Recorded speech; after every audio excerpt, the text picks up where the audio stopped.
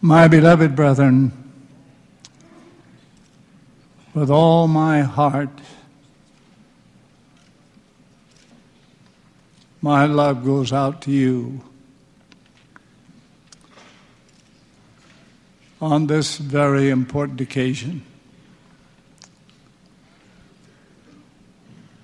I thank the Lord for this gathering here tonight.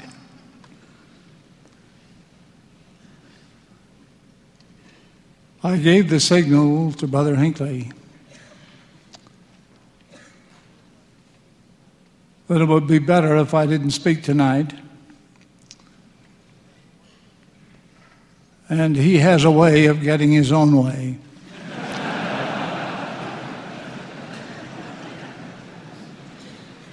And so I'm here.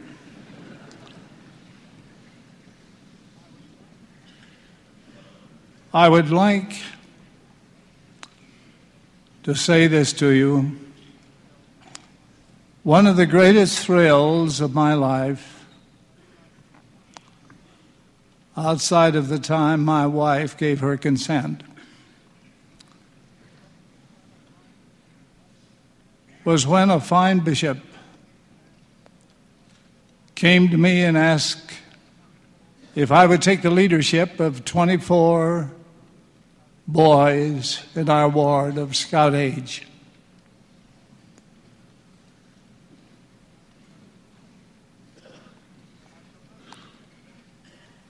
I shall never forget that glorious experience. The first thing a scoutmaster does is usually to seek out some good woman who could play the piano, has a musical technique, but that was especially true in the little country ward of 300 people up in southeastern Idaho, because there was competitive choruses at that time in the church.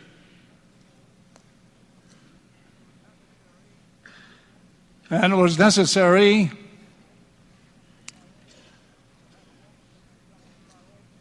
to have a woman that knew something about music. We all sang the same song, "The Morning Breaks, the Shadows Flee," by Parley P. Pratt. And so we started with the support of that wonderful bishop.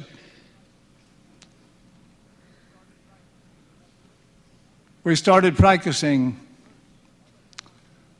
We had first to compete with the other wards in the stake. And of course we were successful. With those other wards, we defeated them.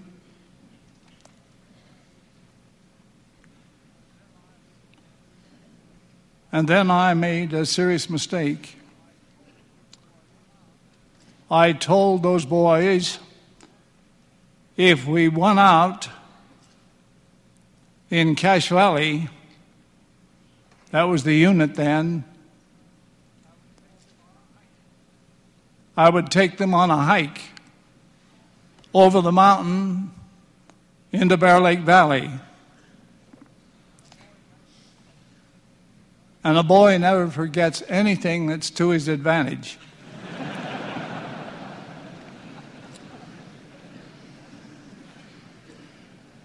And so we went out with the 11 wards.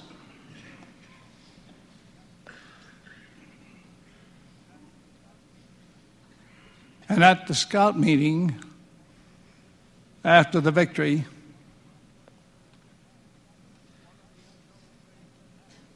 one of the young fellows raised his hand and said, "Mr. Scoutmaster, I'd like to make a motion." But you don't make motions in scout meetings.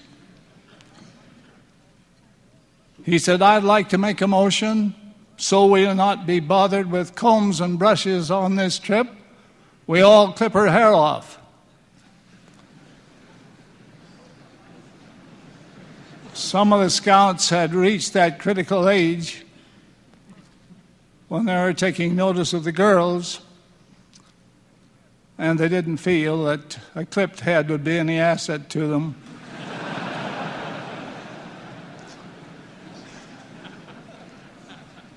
But I told them if we went out in the district in Logan, I'd be sure and take them on the trip. We went out in the stake,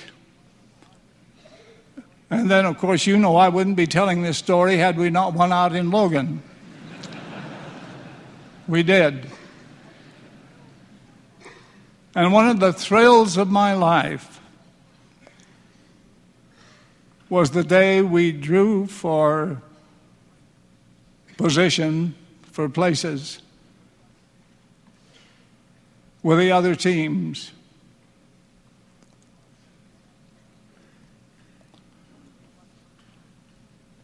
And we won first place. That meant that the suffering had to continue until the end, because they drew places starting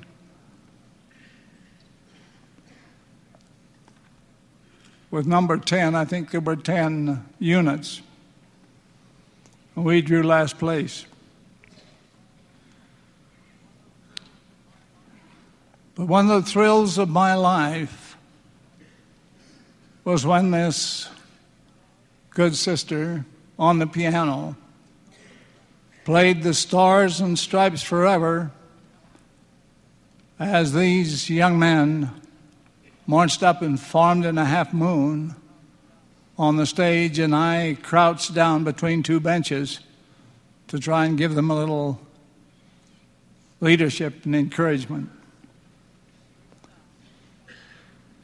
We went out in Logan.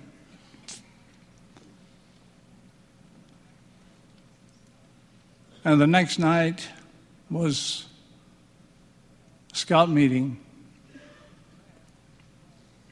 And it was then that this little 12-year-old made the motion.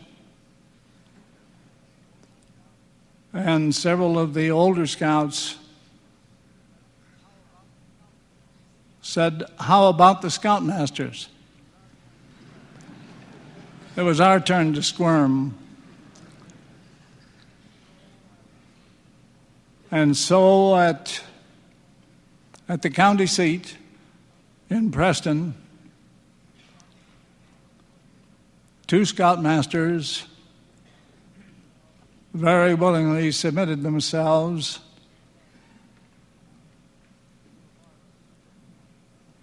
to the barber, who very gleefully went over our heads with the clippers.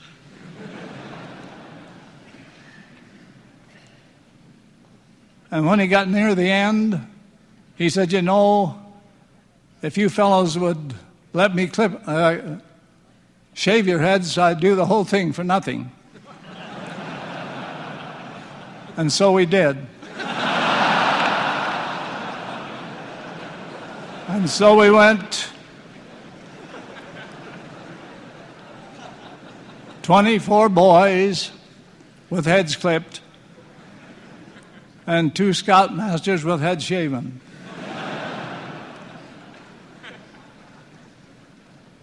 And what a great time we had. One of the greatest joys of my life as a scoutmaster with these 24 boys. Every one of them was good as measured by church standards.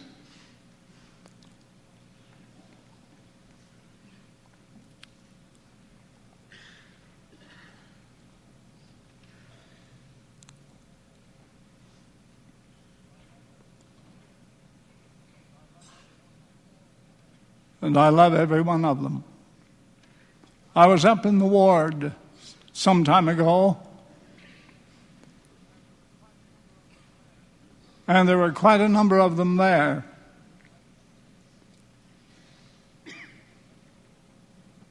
I attended Sunday school.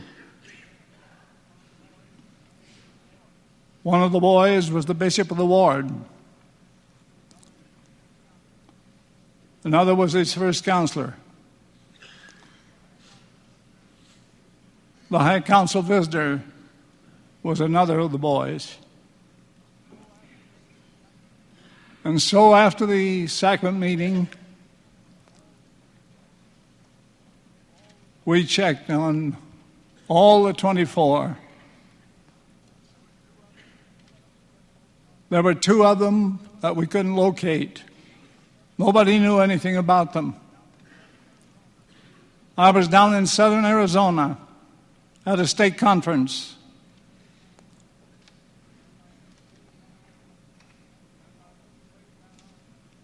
And I looked way down at the end of the hall, and I thought I could see one of these boys.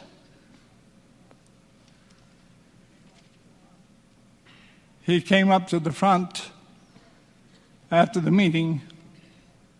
We threw our arms around each other. I said, "Wallace, what are you doing way down here?" He said, "I guess you mean what am I doing in scouting?" I said, "Yes. What are you doing in scouting?" He said, "Well, I'm a scoutmaster." And that took care of me pretty well. And then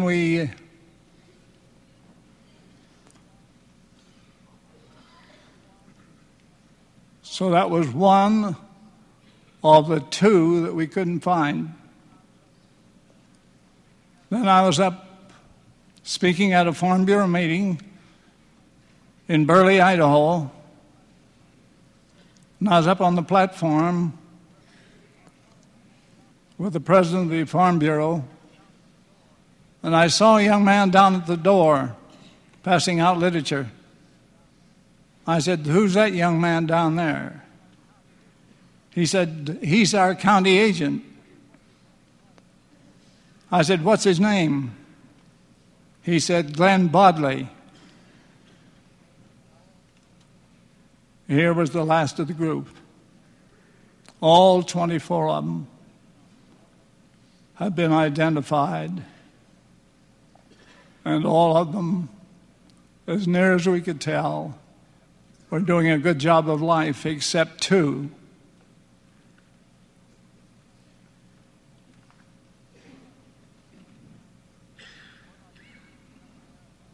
One of them was the young man whom we discovered down in southern Arizona.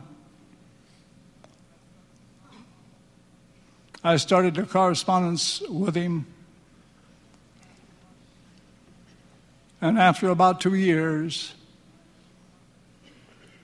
I had the honor and the blessing of performing the marriage for this family in the temple. Glenn Bodley took a little longer. I think it was 3 or 4 years. His father and mother were our closest neighbors on the farm.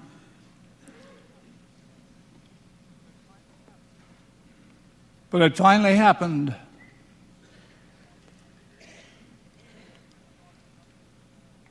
And his father and mother sat there with the tears rolling down their cheeks as I performed the sealing for this wonderful young man and 4 or 5 children. As near as we can tell, that was the last of the group. They'd all been married in the temple or sealed in the temple. I'm grateful for the young men of this church.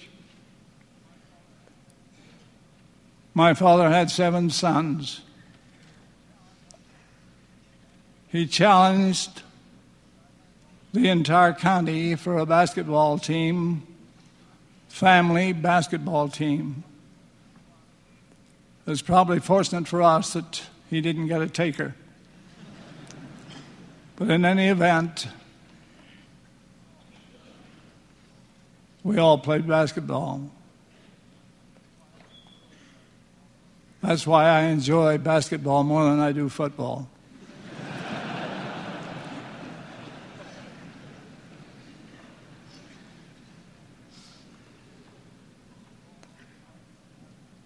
With all my heart, my brethren, I commend you for the good things you're doing and say to you, it doesn't pay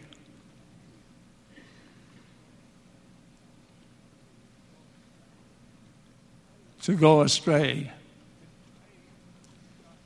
It pays to live the gospel, to maintain your standards,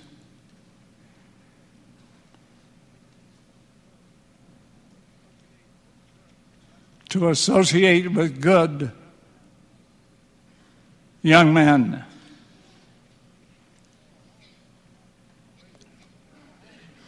I'm grateful to the Lord for the home in which I was born and for that mission that Brother Monson referred to of my father.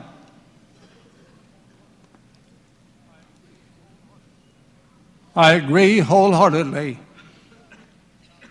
with the words you've had from this outstanding coach. It pays to live the gospel, to keep the commandments, to stand up for the truth, wherever you are.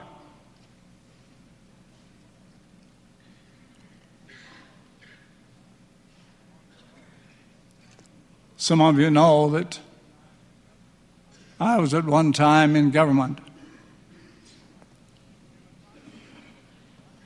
It was not easy, but I got a commitment from the president that I would never be asked to support a policy I didn't believe in. He said, that's unusual for you to request that. Well, I said, I mean it. I will never support a policy I do not believe in. And so I had that promise. And he was true to his promise. God bless you, my brethren. I should not stand here and chatter any longer. I'm grateful for you.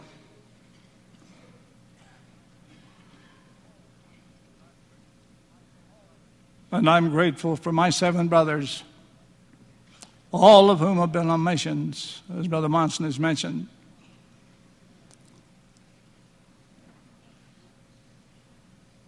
And 2 widowed sisters that sent their sons and daughters on missions. Then they decided they wanted to go, and they did. They called me on the telephone and said, guess what? We've just got our calls to go on missions. I said, what calls?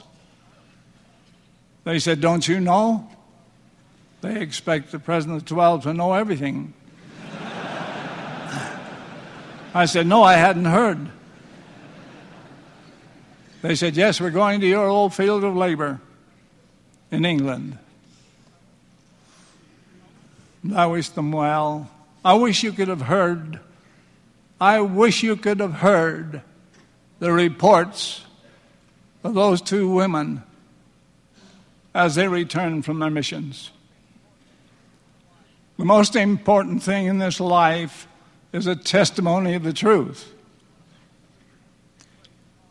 And there isn't any place on earth where you have the opportunity to get a testimony like you do in the mission field. I know, I've been there time and time again. God bless you all. And God bless this great gathering of priesthood. In the name of Jesus Christ, amen.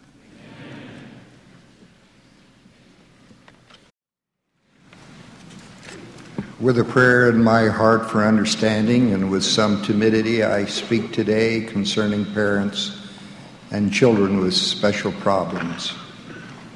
I do so because I am persuaded that these extraordinary challenges are, as the Savior himself said, that the works of God should be manifest. How these challenges are met can often be the expression of the very essence of the gospel of Christ. It is a common sight in our congregations to have a small group of people near the front who communicate by the graceful motion of the hands as well as by the Spirit. They are the people who cannot hear. Always some kind and gifted soul sits in front of the group and lovingly converts the sounds and syllables into distinguishable motions. Recently in a large meeting, we were touched to observe the hearing-impaired members singing the hymns in parts through the motion of their hands. When the bass and tenor parts were sung, the hands of the sisters were motionless. When the soprano and alto parts were sung, the hands of the brethren were still. To me, it was a very touching sight. Those who are without hearing are some of the special ones among us, as are the people who do not have sight, and those who have other physical or mental limitations. I wish to say a word of appreciation for those among us who struggle with handicaps, and impart a message of comfort to their families, especially to the parents. Where in all the world is the perfect son or daughter of God who is totally without blemish? Is life not worth living if it is not perfect? Do not the people with handicaps also bring their own gifts to life, and to others who are free of those handicaps in a manner that cannot come in any other way? There is hardly a family without one of its members who might be considered physically or mentally diminished. I have great appreciation for those loving parents who stoically bear and overcome their anguish and heartbreak for a child who is born with or who has developed a serious mental or physical infirmity. This anguish often continues every day without relief during the lifetime of the parent or the child. Not infrequently, parents are required to give superhuman nurturing care that never ceases, day or night. Many a mother's arms and heart have ached years on end, giving comfort and relieving the suffering of her special child. The anguish of parents upon first learning that their child is not developing normally can be indescribable. The tearful concern, the questions about what the child will and will not be able to do are heart-rending. Doctor, will our child be able to talk, walk, care for himself? Often there are no certain answers but one. You will have to be grateful for whatever development your child achieves. The paramount concern is always how to care for the person who is handicapped. The burden of future nurturing can seem overwhelming. Looking ahead to the uncertain years or even to a lifetime of constant back-breaking care can seem more than one can bear. There are often many tears before reality is acknowledged. Parents and family members can then begin to accept and take the burden a day at a time. Said one great mother of a severely handicapped child, I gradually began to take only one day at a time, and it didn't seem so hard. In fact, at the end of each day, I would thank the Lord for the strength I had to get through that day and pray that tomorrow would be as good. That way I learned to love him and appreciate his place in our home, close quote. A missionary writing to his parents said of his handicapped younger brother, "Mom, kiss Billy every day for me. In one of the discussions we learned that my little brother is an automatic winner in the kingdom of God.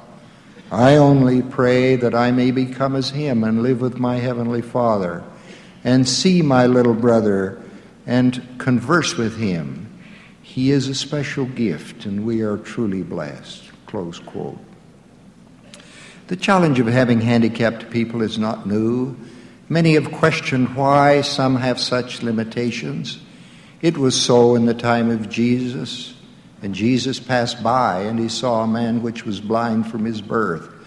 And his disciples asked him, saying, "Master, who did sin, this man or his parents, that he was born blind?" Jesus answered, "Neither hath this man sinned, nor his parents, but that the works of God should be manifest in him." How are the works of God manifest in these, our handicapped brothers and sisters? Surely they are manifested greatly in the loving care and attention given by parents, other family members, friends, and associates. The handicapped are not on trial. Those of us who live free of such limitations are the ones who are on trial. While those with handicaps cannot be measured in the same way as others, many benefit immensely from each accomplishment, no matter how small. The handiwork of God is manifest with respect to the handicapped in many ways. It is demonstrated in the miraculous way in which many individuals with mental and physical impediments are able to adjust and compensate for their limitations. Occasionally, other senses become more functional and substitute in a remarkable way. A young friend, greatly retarded in speech and movement, repaired a complicated clock, although she had had no previous training or experience in watch or clock making. Many of the special ones are superior in many ways. They too are in a life of progression, and new things unfold for them each day, as with us all. They can be extraordinary in their faith and spirit. Some are able, through their prayers, to communicate with the infinite in a most remarkable way. Many have a pure faith in others and a powerful belief in God. They can give their spiritual strength to others around them. For the handicapped trying to cope with life, it is often like trying to reach the unreachable. But recall the words of the prophet Joseph Smith. All the minds and spirits that God ever sent into the world are susceptible of enlargement. Certainly, in the infinite mercy of God, those without physical and mental limitations will not remain so after the resurrection. At this time, Alma says, the spirit and the body shall be united again in perfect form. Both limb and joint shall be restored to its proper frame. Afflictions, like mortality, are temporary. Surely more sharing of the burden will contribute to the emotional salvation of the person who is the primary caregiver of a handicapped person. Just an hour of help now and then would be appreciated. One mother of a child who is handicapped said, "I could never dream of going to Hawaii on a vacation. All I can hope for is to have an evening away from home." The Savior's teaching that handicaps are not punishment for sin, either in the parents or the handicapped, can also be understood and applied in today's circumstances. How can it possibly be said that an innocent child born with a special problem is being punished? Why should parents who have kept themselves free from social disease, addicting chemicals, and other debilitating substances which might affect their offspring imagine that the birth of a disabled child is some form of divine disapproval? Usually both the parents and the children are blameless. The Savior of the world reminds us, "For he maketh his sun to rise on the evil and the good, and sendeth rain on the just and the unjust." May I express a word of gratitude and appreciation to those many who minister with such kindness and skill to our handicapped people. Special commendation belongs to parents and family members who have cared for their own children with special needs in the loving atmosphere of their own home. The care of those who are diminished is a special service rendered to the Master himself. For, inasmuch as ye have done it unto the least of these, ye have done it unto me. Parents of handicapped children are occasionally embarrassed or hurt by others who awkwardly express sympathy but cannot know or appreciate the depth of the parent's love for a handicapped child. Perhaps there is some comparison in the fact that there is no less love in families for the helpless infant who must be fed, bathed, and diapered than for the older but still dependent members. We love those we serve and who need us. Is it not possible to look beyond the canes, the wheelchairs, the braces, and the crutches into the hearts of the people who have need of these aids? They are human beings and want only to be treated as ordinary people. They may appear different, move awkwardly, and speak haltingly, but they have the same feelings. They laugh, they cry, they know discouragement and hope. They do not want to be shunned. They want to be loved for what they are inside, without any prejudice for impairment. Can there not be more tolerance for differences? Differences in capacity, differences in body and in mind. Those who are close to the handicapped can frequently feel the nobility of the spirits confined in the different shaped bodies or who have crippled minds. May I also say a word of comfort for anguished parents of children who have lost their way and who have turned a deaf ear to parental pleading and teaching. While much of the time children follow in their parents' footsteps, obedient to their teachings, reciprocating their love, a few turn their backs like the prodigal son and waste their lives. The great principle of free agency is essential in fostering development, growth, and progress. It also permits the freedom to choose self-indulgence, wastefulness, and degradation. Children have their agency and often express it when very young. They may or may not follow the teachings and wishes of their parents. Most parents do the best they know how, but also understand well the words of Lehi. Hear the words of a trembling parent. We are indebted to Elder Howard W. Hunter for these wise words. A successful parent is one who has loved, one who has sacrificed, and one who has cared for, taught, and ministered to the needs of a child. If you have done all these and your child is still wayward or troublesome or worldly, it could well be that you are nevertheless a successful parent. Perhaps there are children who have come into the world who would challenge any set of parents under any set of circumstances. Likewise, there are parents who would bless the lives of and be a joy to almost any father or mother. Close quote. As caring parents, we do the best we can. I am hopeful that in parenting, God will judge at least partially by the intent of the parental hearts.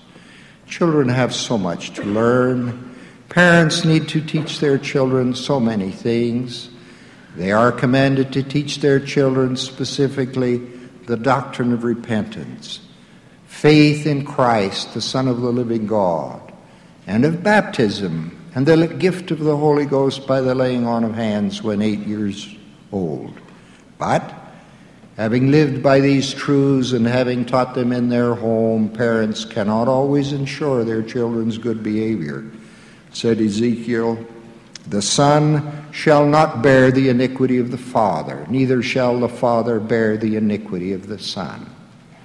Parents have the obligation to teach, not force, and having prayerfully and conscientiously taught, parents cannot always be answerable for all their children's conduct. Obedient children do bring honor to their parents, but it is unfair to judge faithful parents by the actions of children who will not listen and follow.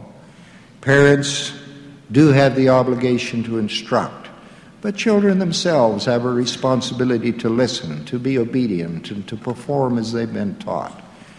Parents are parents and usually serve their children more than children serve their parents. To concerned parents, I would paraphrase Winston Churchill. Never give up. Never give up. Never, never, never. I do not have any foolproof formula for the nurturing of children. Beyond being a good example and teaching faith, it is essential to give children unreserved love, to give measured discipline, and to try to instill self-mastery in them. A great mother who scrubbed floors to help her children through school said, "I taught my children their prayers, their manners, and to work." The Lord reminds us that we should continually teach repentance, faith in Christ, baptism, and the gift of the Holy Ghost. The works of God are manifest in so many ways in the challenges of parents and children, especially to those who are handicapped and to those who have lost their way. For those who have asked, "Why did this happen to me? Why did this happen to my child?" there is assurance that difficulty will not be forever. Life on this earth is not long. Care of the unfortunate and laboring with the wayward is a manifestation of the pure love of Christ. For those who carry such a challenge in this life, God Himself provides a response. That response is patience and the strength to endure.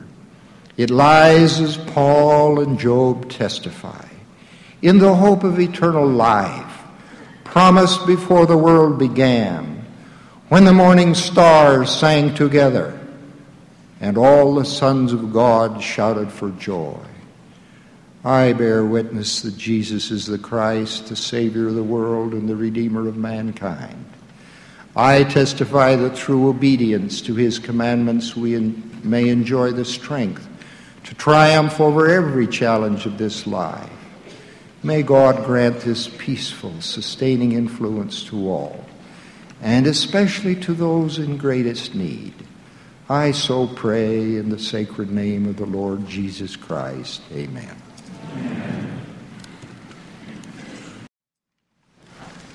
I'm confident there are echoes in the heart of every member of this vast congregation the words of that hymn just sung by the Tabernacle Choir, "God bless our prophet dear." A week ago last evening, there emanated from this tabernacle on Temple Square a great conference of the women of the church. Hundreds of thousands, I think, participated in that conference, which was carried across the continent from coast to coast. It was an inspirational experience to look into the faces of those assembled in the tabernacle on that occasion. Women of beauty, women of strength, women of capacity, women of virtue, women of faith. And last night, similarly, there emanated from the tabernacle here a great gathering of the priesthood, a meeting which was carried from here to 714 other locations across the world and to 900 stake centers in which were assembled men and boys of the church who love the Lord and walk with faith and conviction. What a marvelous thing this work is, my beloved brethren and sisters. Participating in the meeting last night was Coach Lavelle Edwards of BYU. Speaking to the boys, he told of a case when Steve Young, the quarterback of the BYU team last year, was in a rather difficult situation. He had thrown 5 interceptions, and the coach began to talk to him, I guess pretty plainly. And Steve replied, "Hey, Coach, there's no problem," and went back on the field and threw a great, beautiful arching pass and then another, and carried the game off to victory. I feel impressed to say this morning, as I think of the progress of this work, Coach, there's no problem. It's a great honor to stand before you and speak to Latter-day Saints across the world.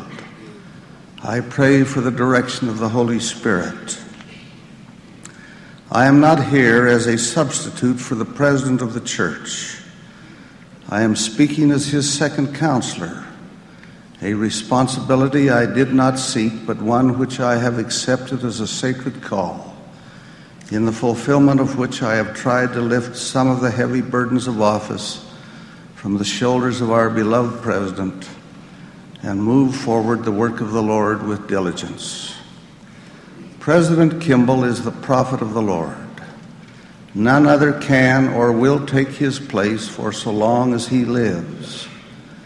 When he passes, there will be another ready, a man who, through long years of experience and service, has been trained, has been tested, has been schooled and refined and prepared to fill that sacred and awesome responsibility. I wish to report to the membership of the church, wherever you may be, that the work is going well. I feel that our Father in heaven smiles upon it with approval. I realize, of course, that each of us, regardless of our position, could do better in our responsibilities. We ought constantly to be improving. Nonetheless, there is cause for satisfaction. The missionary work moves forward with new fields opened since we last met in conference. The activity of church members throughout the world improves. The vast work of genealogical research is being expanded, and an ever-increasing number of faithful Latter-day Saints carry forward the sacred work in the temples. We are building new houses of worship on an unprecedented scale.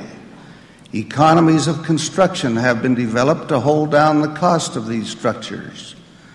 3 new temples have been dedicated since last we met. One in Boise, Idaho, one in Sydney, Australia, and most recently in Manila, the capital city of the Philippines. Tens of thousands of Latter-day Saints have participated in these inspiring dedicatory services. In the Boise Temple, 24 individual services were held, with a great outpouring of the Spirit of the Lord in each. Numerous were the expressions of appreciation. In Australia, it was the same. People came to the temple from as far away as Tasmania in the south and from Thursday Island in the far north. They came across the entire continent from Perth on the west coast, many of them at great sacrifice, to enjoy the wonderful atmosphere of that significant occasion where 14 dedicatory services were held. We returned only a few days ago from Manila in the Philippines.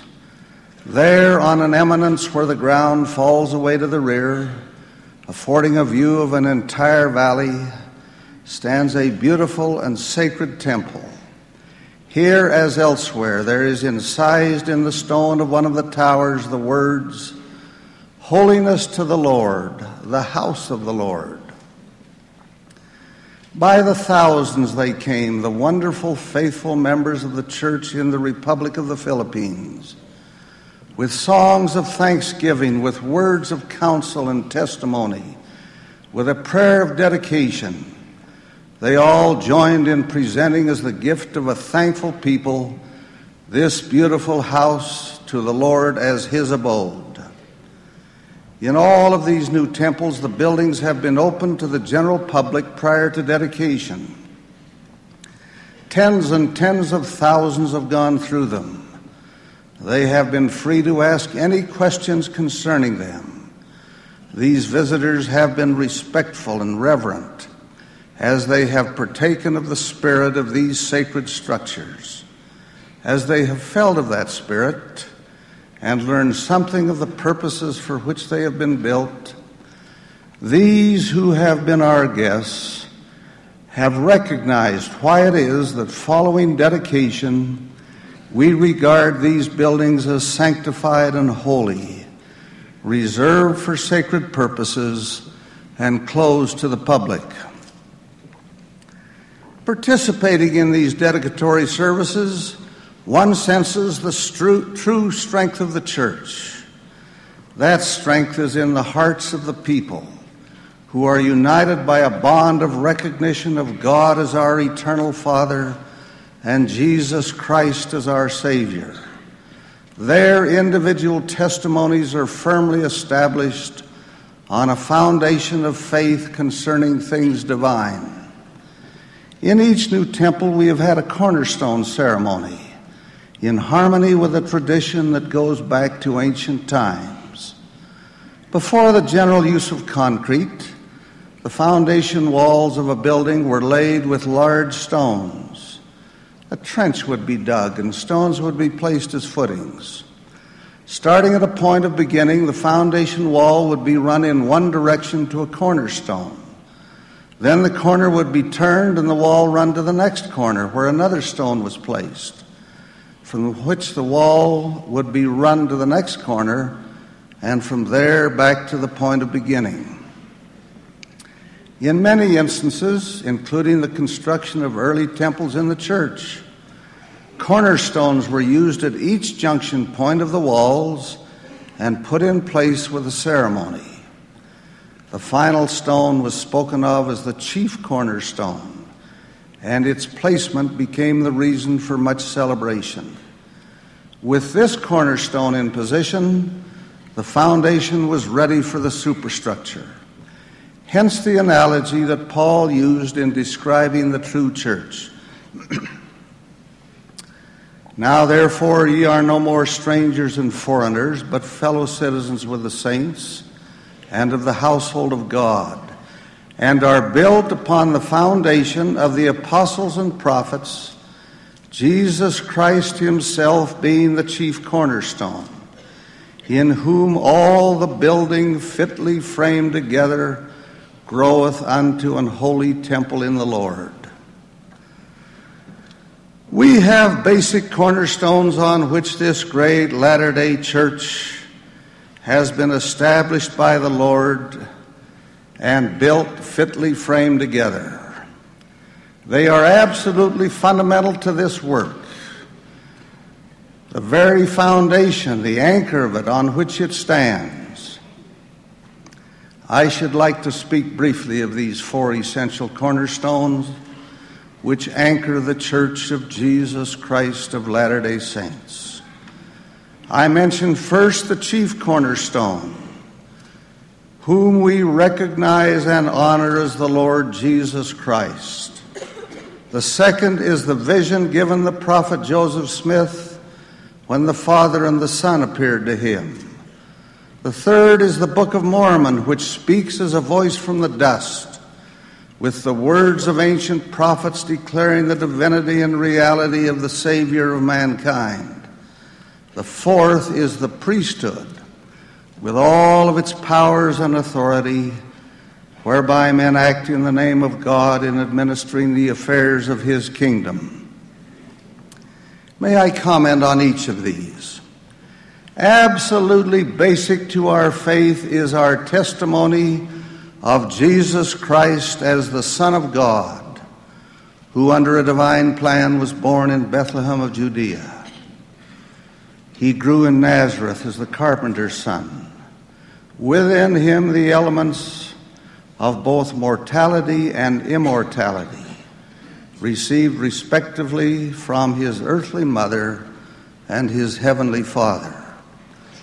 In the course of his brief earthly ministry, he walked the dusty roads of Palestine, healing the sick, causing the blind to see, raising the dead, teaching doctrines both transcendent and beautiful.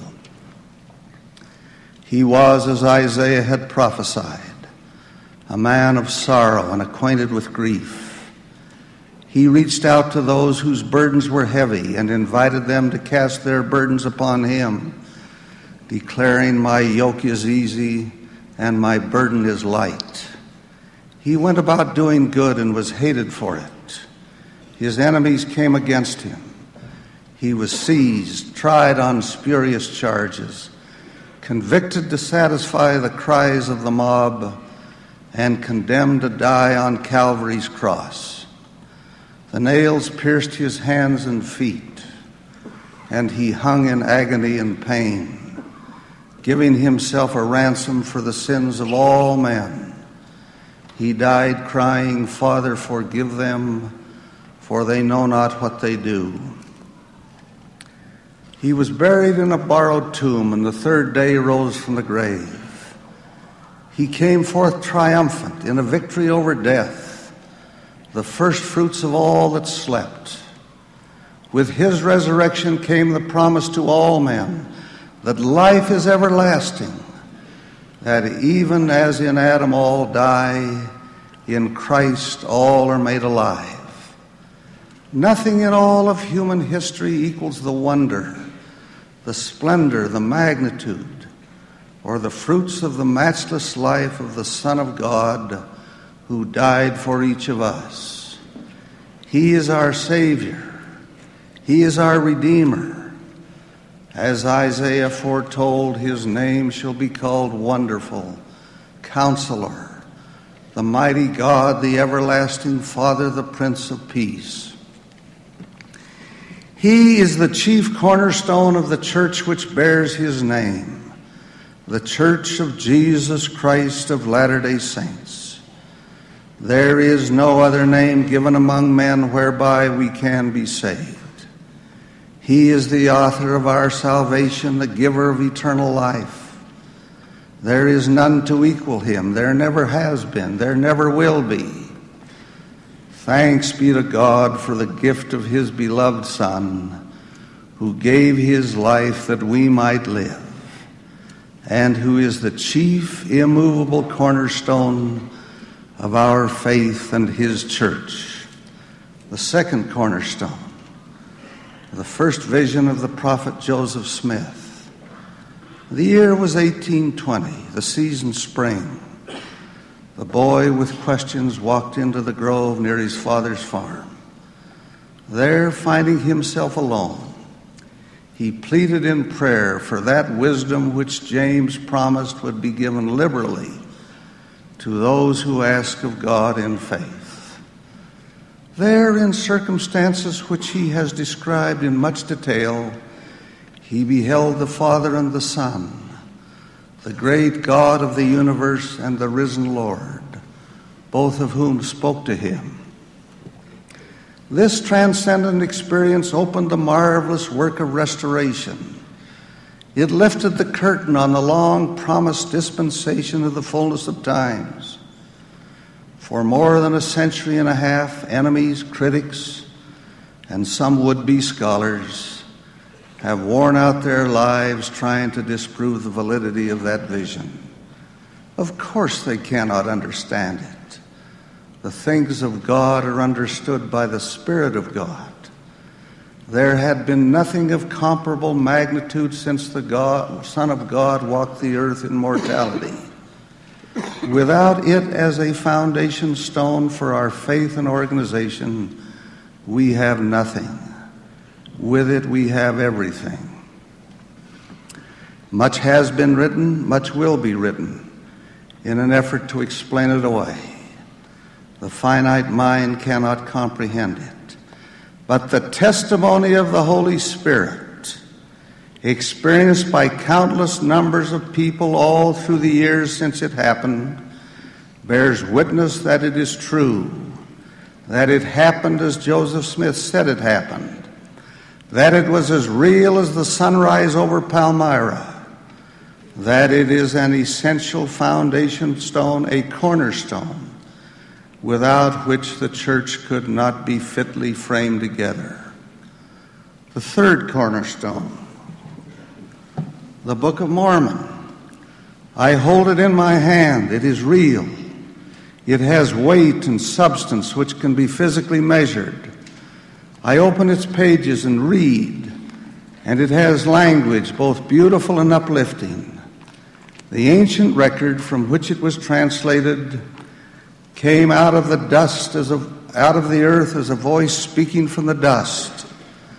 It came as the testimony of generations of men and women who lived their lives upon the earth, who struggled with adversity, who quarreled and fought, who at various times lived the divine law and prospered, and at other times forsook their God and went down to destruction.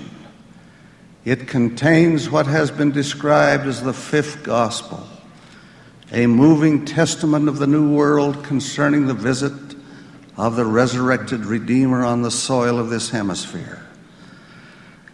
The evidence for its truth, for its validity in a world that is prone to demand evidence, lies not in archaeology or anthropology, though these may be helpful to some. It lies not in word research or historical analysis, though these may be confirmatory. The evidence for its truth and validity lie within the covers of the book itself. The test of its truth lies in its reading. It is a book of God. Reasonable men may sincerely question its origin, but those who have read it prayerfully have come to know by a power beyond their natural senses that it is true, that it contains the Word of God, that it outlines saving truths of the everlasting gospel, that it came forth by the gift and power of God to the convincing of the Jew and Gentile that Jesus is the Christ. It is here. It must be explained. It can be explained only as the translator himself explained its origin. Hand in hand with the Bible, whose companion volume it is, it stands as another witness to a doubting generation that Jesus is the Christ, the Son of the living God. It is an unassailable cornerstone of our faith. Cornerstone number 4, the restoration to earth of priesthood, power, and authority. That authority was given to men anciently. The lesser authority to the sons of Aaron, to administer in things temporal as well as in some sacred ecclesiastical ordinances.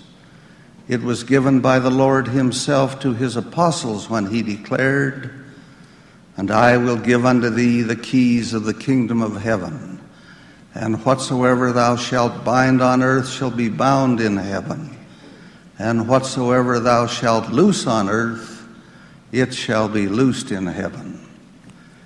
In its full restoration, it involved the coming of John the Baptist, the forerunner of Christ, whose head was taken to satisfy the whims of a wicked woman, of Peter, James, and John, they who faithfully walked with the Master before his death and proclaimed his resurrection and divinity following his death.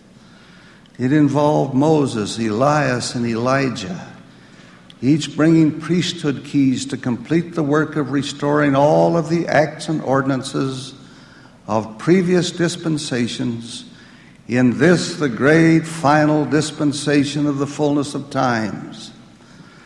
The priesthood is here. It has been conferred upon us. We act in that authority. We speak as sons of God in the name of Jesus Christ and as holders of this divinely given endowment. We know, for we have seen the power of this priesthood.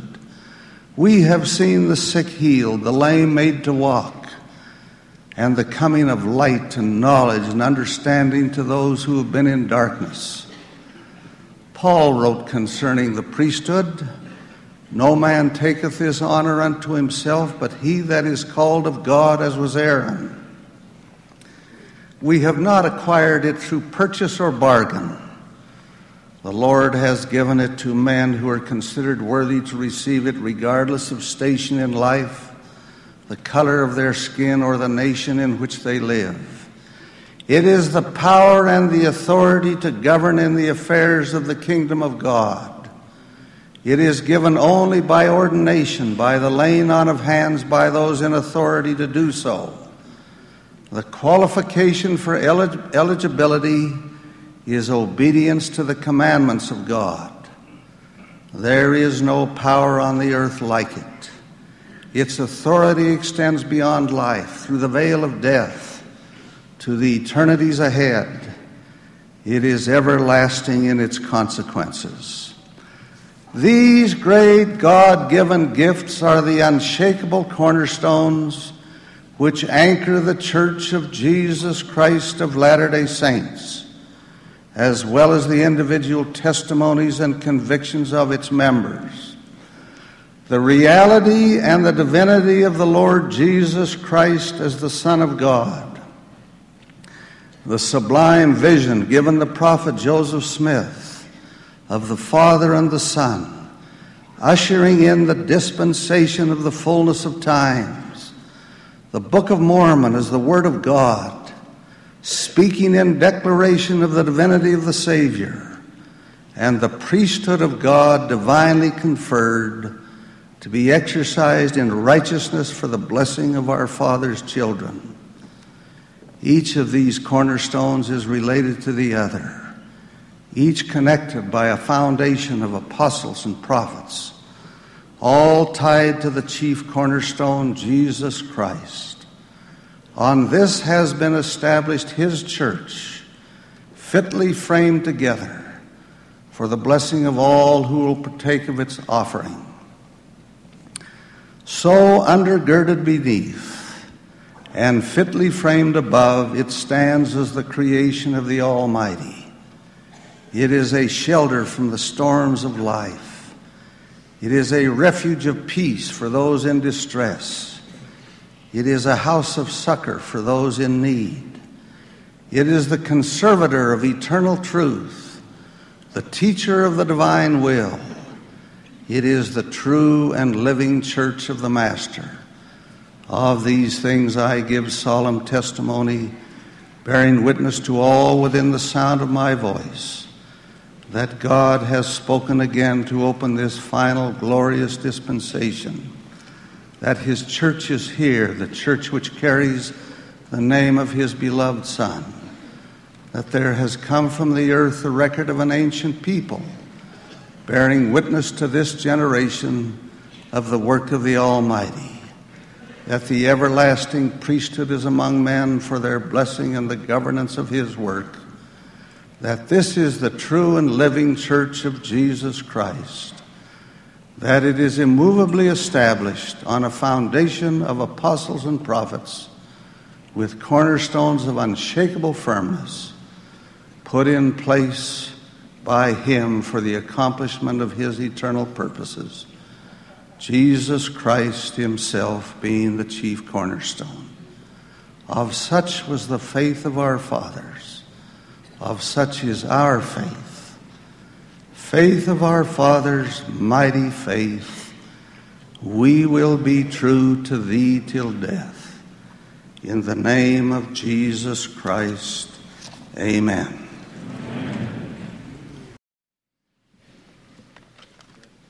Thank you, President Benson. The inspiring music for this priesthood session has been furnished by the Tabernacle Choir, Mormon Youth Combined Men. We are grateful for the beautiful music which you have given. Following my closing remarks, the choir will sing All Glory, Laud, and Honor, following which Elder Jack H. Goslin, Jr., a member of the First Quorum of the 70, will offer the benediction. Now, brethren, if I may say just a word, and I'm going to set aside my prepared talk and just speak extemporaneously, perhaps. This has been a great meeting. Every boy who is here should have had cultivated in his heart tonight an increased desire to go into the world as a representative of the Lord Jesus Christ.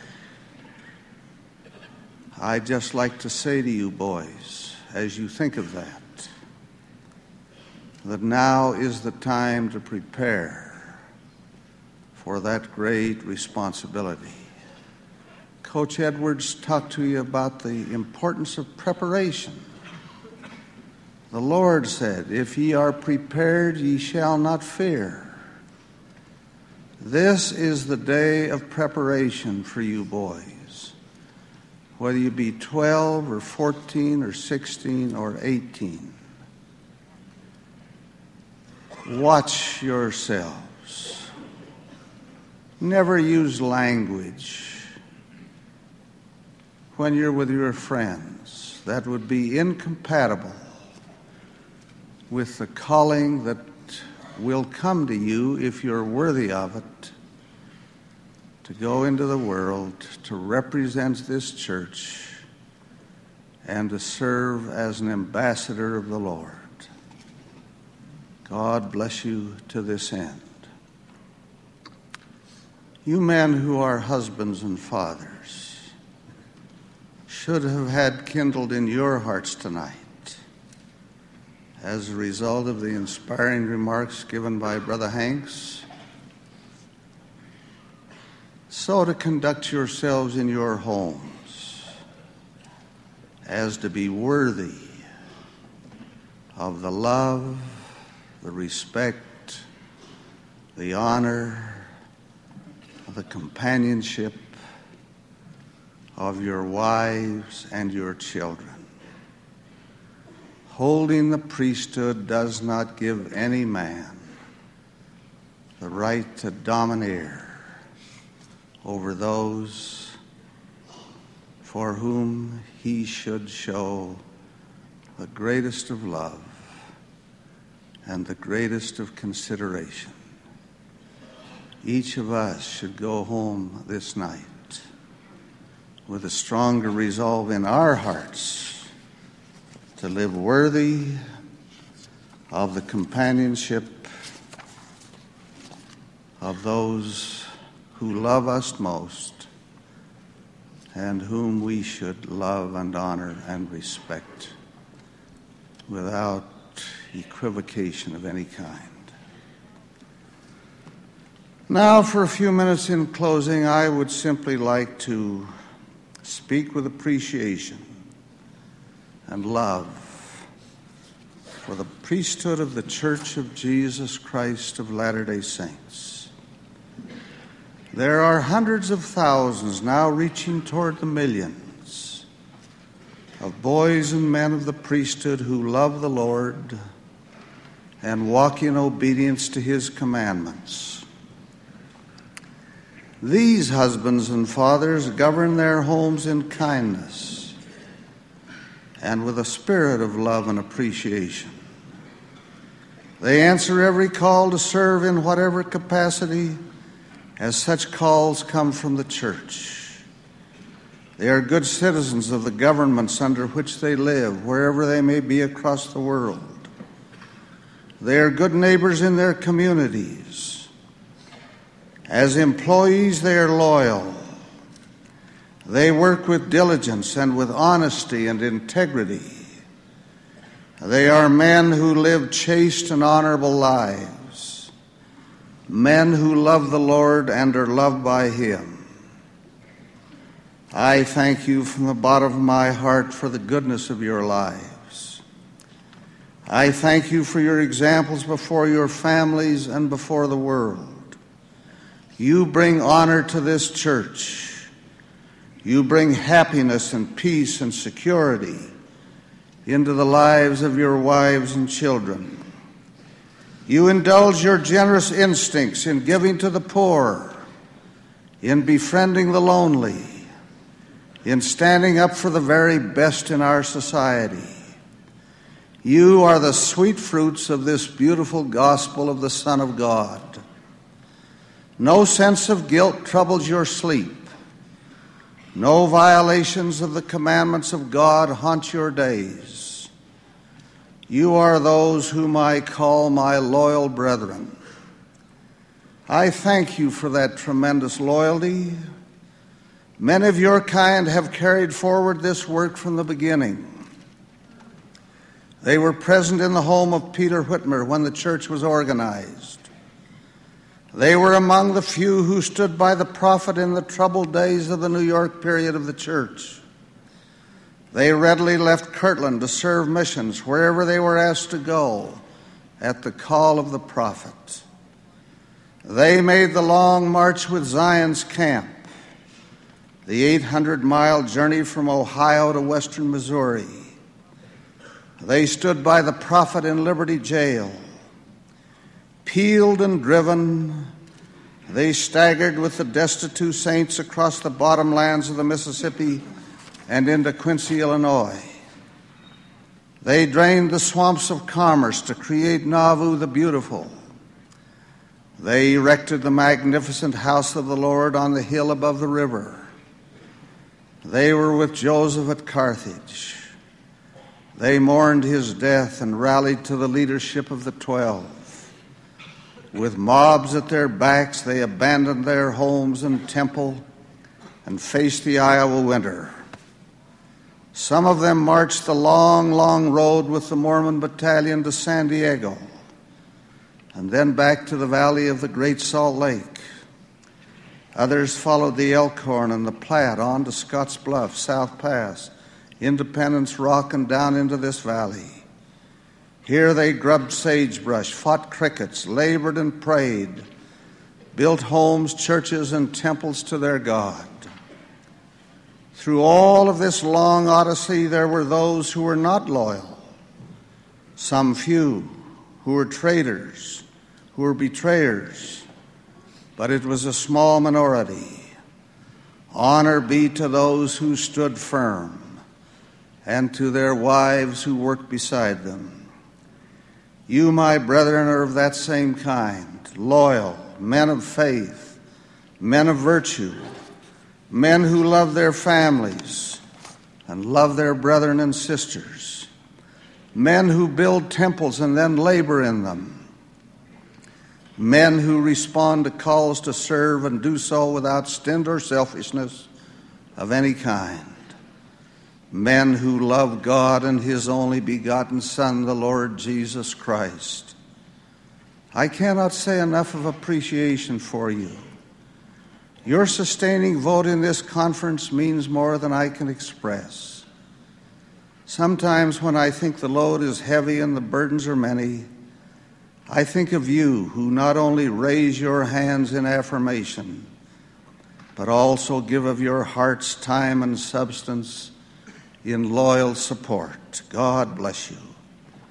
I pray for you that there may be peace and love in your homes, that you may be prospered in your honest endeavors, and that when the time comes, you may stand before the Lord and receive His welcome.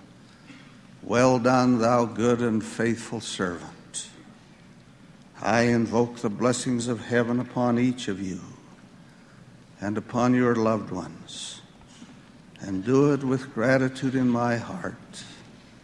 In the name of Jesus Christ, amen.